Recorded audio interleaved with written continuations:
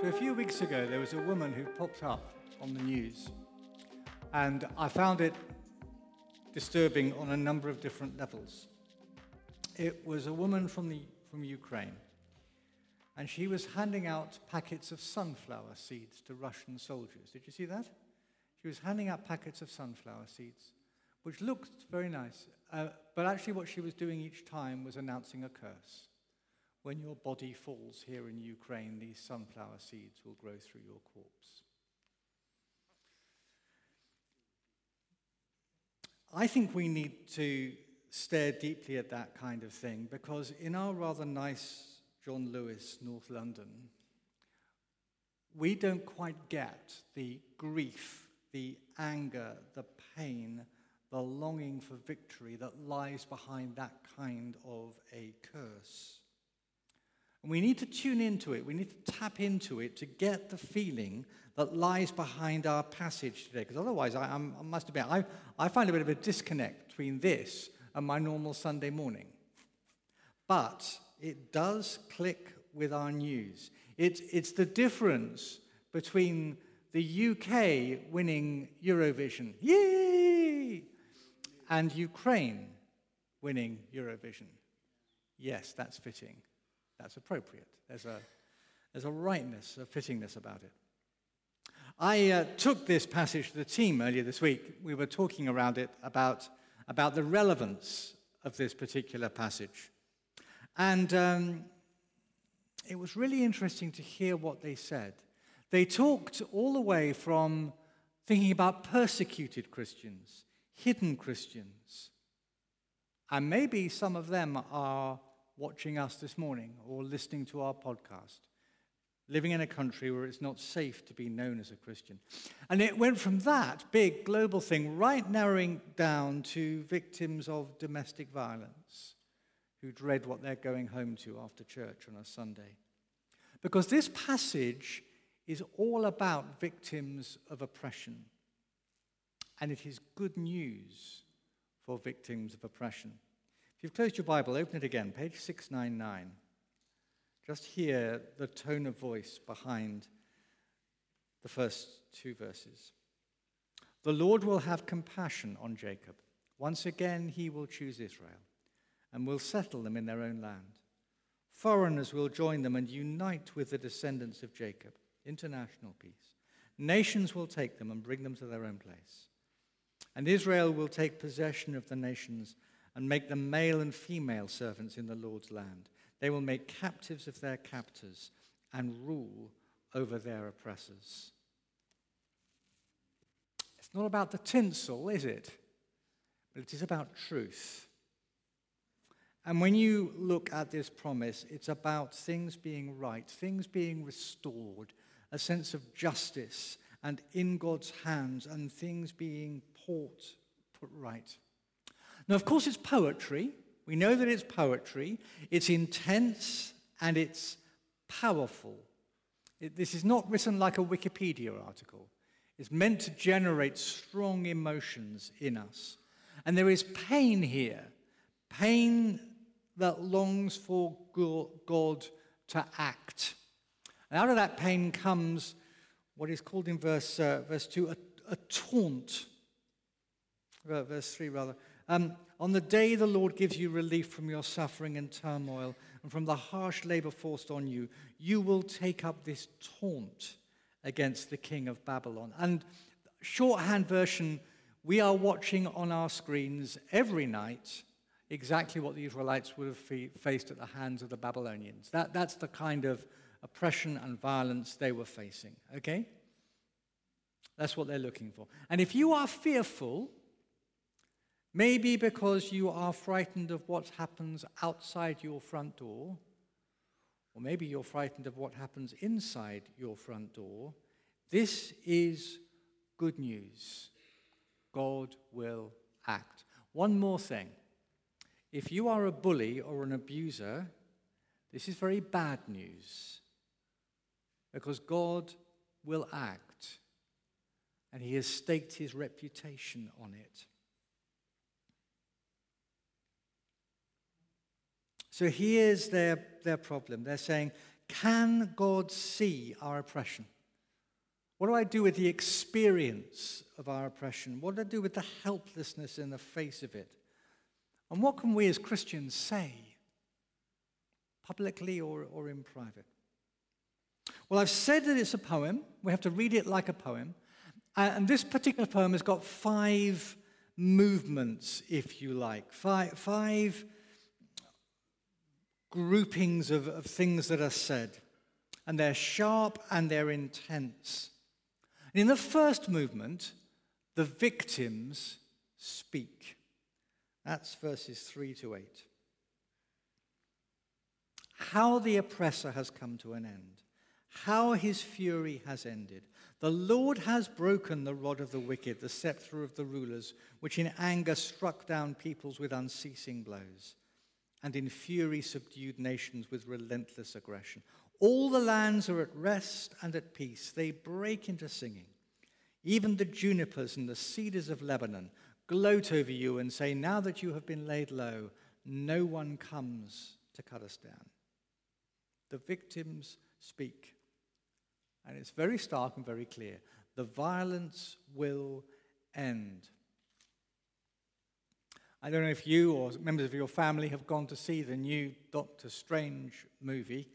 One of the reasons that these Marvel movies keep coming out is they never quite manage to defeat the bad guy. Well, there's always another bad guy, and it's normally a worse bad guy than in the movie before. It gets worse and worse. It's a never-ending cycle. We're going to be with these Marvel movies for decades, I just warn you. It's never-ending, the cycle. Here, the problem looks never-ending. Can you see in verse 6? It talks about unceasing and relentless oppression. But here is what God has said. It will come to an end. It has ended. He has broken the rod. Human violent oppression will end. And I wonder if you spotted there was more as well in verse 8. Even the junipers and the cedars of Lebanon will rejoice. The Babylonian armies, like armies the world over, despoil the countryside. They had a scorched earth policy. Anything that they didn't steal for their own food, they would burn to destroy it, make sure that nobody else got it for theirs. The trees, the great cedars of Lebanon, would be ripped up by their roots to be turned into battering rams and siege engines, and to make sure they couldn't be used for defense. And here in this psalm, the land breathes a sigh of relief.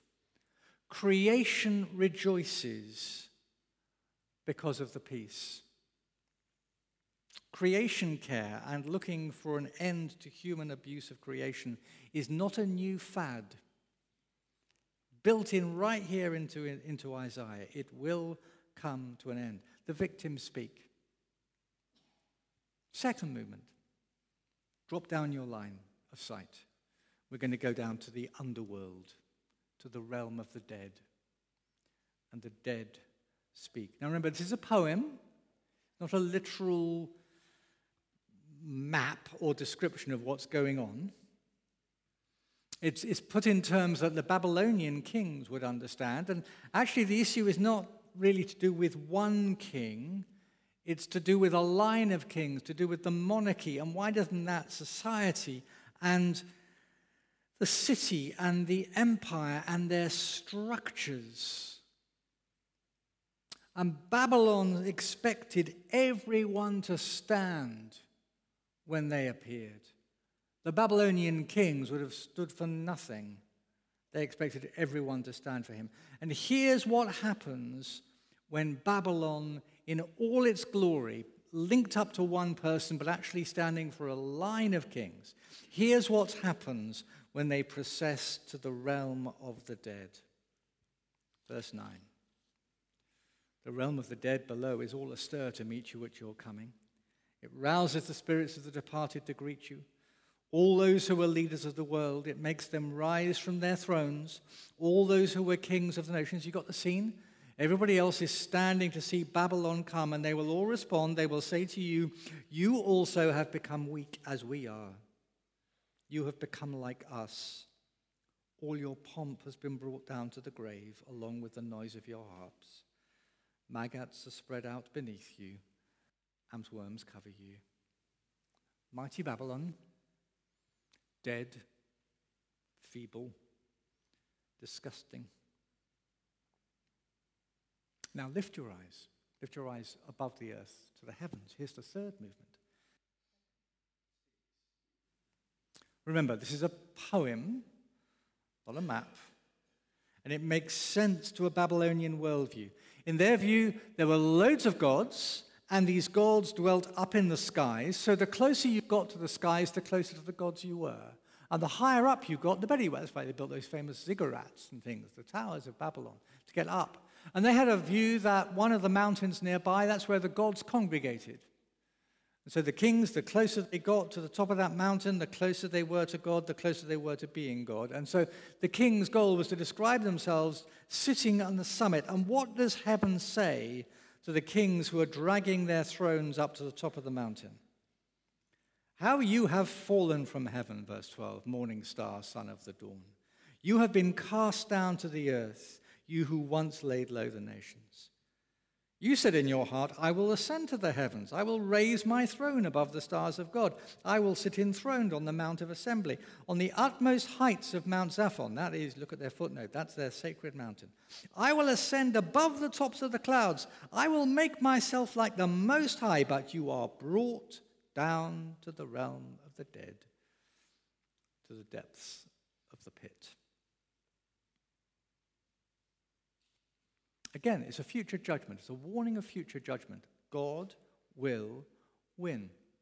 Now, pause for a second. If you're a Bible sleuth, I know some of us here are Bible sleuths. If you're a Bible sleuth, this will start to be a little bit familiar. In the book of Ezekiel, there's a very similar poem about the king of Tyre being cast down after he set his heart on being at the top. Another repressive regime collapses under God's good hand. In the book of Revelation, we find even more, that it's not just about one political empire, it's about the whole lot opposed to God. In fact, behind that, God's enemy himself, the evil one, Satan. God will win.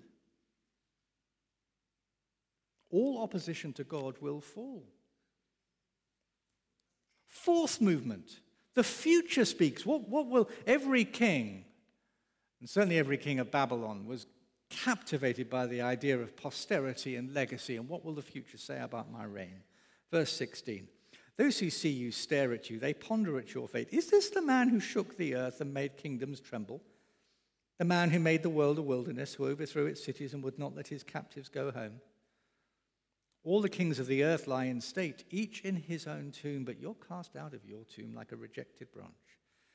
You are covered with the slain, with those pierced by the sword, those who descend to the stones of the pit, like a corpse trampled underfoot. You will not join them in burial. You have destroyed your land and killed your people. What will happen to your descendants, your family tree? Let the offspring of the wicked never be mentioned again. Prepare a place to slaughter his children for the sins of their ancestors. They are not to rise to inherit the land and cover the earth with their cities. This monarchy, this vicious, vile way of running his world will end. Now, it's easy to say with hindsight, well, of course Babylon would fall. Of course it's now just a pile of muddy bricks in the desert. Of course, because, doesn't every empire collapse at some point? Well, yeah, but no empire ever thinks it will. Every empire thinks it is an exception. Rome calls itself the eternal city. China calls itself the kingdom of heaven. The British Empire, on which the sun never sets. Yes, it did. The Mayan, the Spanish, the Habsburg, the Soviet, all have and all will fall. So will China, so will Russia. They always do. Now, why? Is it because there's some kind of inevitable law of progress, that we move from oppression to democracy? Well, no, history shows that that's wrong. That's naive. Is it because of the triumph of Western secular values trumps everything else? Well, no, I think history's shown that to be naive as well and rootless. No, the real reason that every empire falls is the fifth movement. We've heard the victims speak, the dead speak, the heavens speak, future speak, and finally God speaks. Verse 22. And notice the personal nature of what God says. I will rise up against them, declares the Lord Almighty. I will wipe out Babylon's name and survivors, her offspring and descendants, declares the Lord. I will turn her into a place for owls and into a swampland. I will sweep her with the broom of destruction, declares the Lord Almighty. The Lord Almighty has sworn.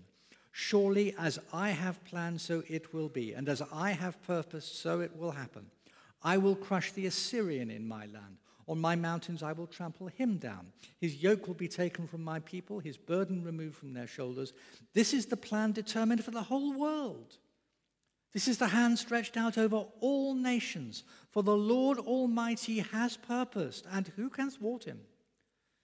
His hand is stretched out, and who can turn it back? God has spoken. More. He has sworn. He has made, verse 24, a solemn oath. He has, verse 26, planned, verse 27, purposed. And it's not just the Babylonians. Did you spot that? The Assyrians. That's like saying, it's okay, I'll sort out Hitler, then I'll sort out Stalin after that. The whole lot are sorted. The whole of ancient and contemporary history, verse 26. This is his plan for the whole world. God has staked his reputation on this, on sorting out Putin and Russia. If you were at the breakfast yesterday, on sorting out the plight of the Dalit in India. He swears it to every nation. He swears it to every victim. He swears it to every oppressor. God plays a long game, but he will win. Now, there's a problem. And it was captured beautifully last week by somebody. I'm not sure she's here this morning. She might well be. She came up to me afterwards. She's saying, I'm really enjoying the reading plan we're doing through Isaiah. I don't know if you've got that. It's a card. We're reading through Isaiah week by week. I'm really enjoying it. The trouble is that God seems more like an oppressor sometimes. God seems like a bully. So let me show you how God will do this. Because how God will do this changes everything. We have to stand back from this particular passage to look at Isaiah as a whole. In the last third of Isaiah, there's a character who appears, who is called the servant. Slightly shadowy character. Sometimes it seems to be a way of describing Israel as a whole, God's people as a whole. Sometimes it's an individual who does things for God's people. But time and again, and not exactly, it's not a sort of a footnotey type thing, but the themes that come up in the first half come up in the second half, and they're resolved by the servant. And the servant relates to the victims. So if you want to join me, we're going to be doing a few passages at the back end of Isaiah. Isaiah chapter 40. Here is how he is introduced. And all of these quote the Messiah, so they're famous, okay? Comfort, comfort my people, says your God. Speak tenderly to Jerusalem and proclaim to her that her hard service has been completed, that her sin has been paid for, that she's received from the Lord's hand the double for all her sins. A voice of one calling in the wilderness, prepare the way for the Lord. You know how it goes. This is how he introduces the servant who is going to come. I said that the creation was the victim of human oppression. Responds to the servant. Chapter 55, verse 12. You'll know these. You will go out in joy and be led forth in peace. The mountains and the hills will burst into song before you. All the trees of the field will clap their hands, because they're palm trees. Ho, ho. Instead of the thorn bush will grow the juniper, and instead of briars the myrtle will grow. This will be for the Lord's renown, for an everlasting sign that will endure forever. The servant will bring peace to creation. What's the servant say in the realm of the dead? Remember the king of Babylon who was horrendously dead and appalled? Well, the servant goes to the realm of the dead, chapter 49, verse 7. This is what the Lord says, the Redeemer and the Holy One of Israel, to him who was despised and abhorred by the nation, to the servant of rulers, kings will see you and stand up. Princes will see and bow down because of the Lord who is faithful, the Holy One of Israel, who has chosen you. The servant will silence kings. They will stand for the servant, not because of his ghastliness, like Babylon, but because of his glory. What's the servant going to say and do in the heavenly realms? Remember, the king of Babylon was dethroned, cast down, chucked out. Chapter 60, verse 1.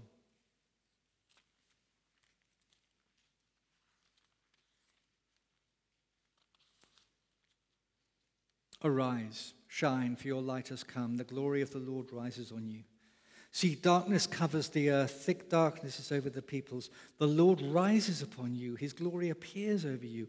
Nations will come to your light, kings to the brightness of your dawn. The very opposite of the bearer of light who was cast down from heaven is this bearer of light who is lifted up into the heavens for the center of the world. See the pattern? Babylon goes down, the servant goes up. What does the servant say and do for the future? Remember, Babylon is just a carcass on a battlefield, doesn't even get a royal burial and a name on his tomb. The servant goes from carcass to kingship. Chapter 53, verse 7.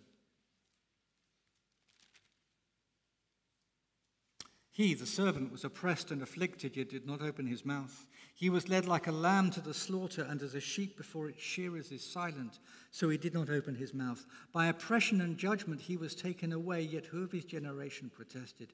For he was cut off from the land of the living. For the transgressions of my people he was punished. He was assigned a grave with the wicked, with the rich in his death, though he had done no violence, nor was any deceit in his mouth. Yet it was the Lord's will to crush him, cause him to suffer. And though the Lord makes his life an offering for sin, he will see his offspring and prolong his days. The will of the Lord will prosper in his hand. After he has suffered, he will see the light of life and be satisfied. By his knowledge, my righteous servant will justify many, and he will bear their iniquities. Therefore, I will give him a portion among the great. He will divide the spoils with the strong, because he poured out his life unto death and was numbered with the transgressors, for he bore the sin of many and made intercession for the transgressors. You see the difference? You see, the king of Babylon is cast down into the grave forever. The servant goes to the grave and comes back again victorious. And what will God say about this servant? That was the final movement, wasn't it? God speaks. What will God say? Hear this, and this is astonishing, from chapter 49, verse 5. And now the Lord says, he who formed me in his womb to be his servant, to bring Jacob back to him and gather Israel to himself. For I am honored in the eyes of the Lord, and my God has been my strength. He says, it is too small a thing for you to be my servant to restore the tribes of Jacob and bring back those of Israel I have kept.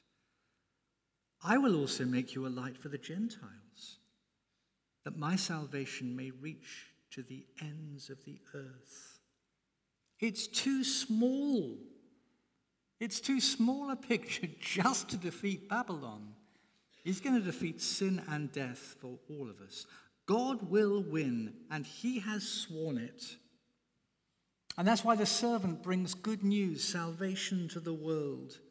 And God has staked his reputation on it. And if you're here as a Christ follower today, if you know about Jesus, you know that all of this points to the Lord Jesus Christ. It's all panning out. As I read those Isaiah passages, I think, oh, well, that's about Jesus. Oh, that's about Jesus. Yes, it is. Jesus, born into our world, climbs down, goes down to death, comes back into glory, risen and raised and ascending. God is working out his plan. As Jesus hangs on the cross, he hangs there because God has staked his reputation on defeating his enemies. And as Jesus raised from the dead, it's because God has staked his reputation on defeating his enemies. So when Vladimir Putin stakes his reputation on defeating Ukraine, he won't. He can't defeat God. God has staked his reputation on the opposite, on the death and resurrection of Jesus, which we pray might even apply to Vladimir Putin. If you're watching or listening in a secret country today, know that no one and nothing can stand in God's way. He has staked his reputation on it. And if you're sitting here this morning or watching or listening thinking, no one sees me, know that no one can stand in God's way. He is the God of the Lord Jesus Christ. If you're thinking, no one can hear me, yes, he can. He is the God of the Lord Jesus Christ.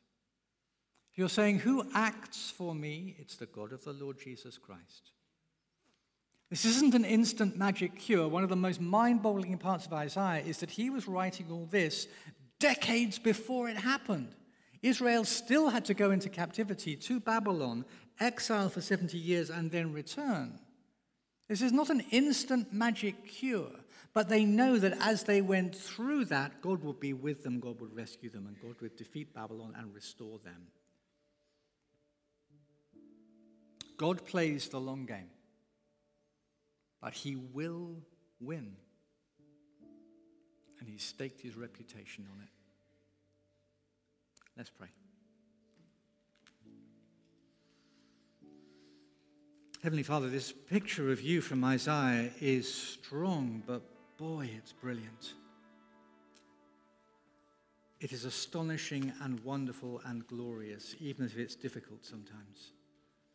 But that you will win, you will defeat the enemies of oppression and violence and bring everyone under the wonderful loving lordship of the Lord Jesus Christ.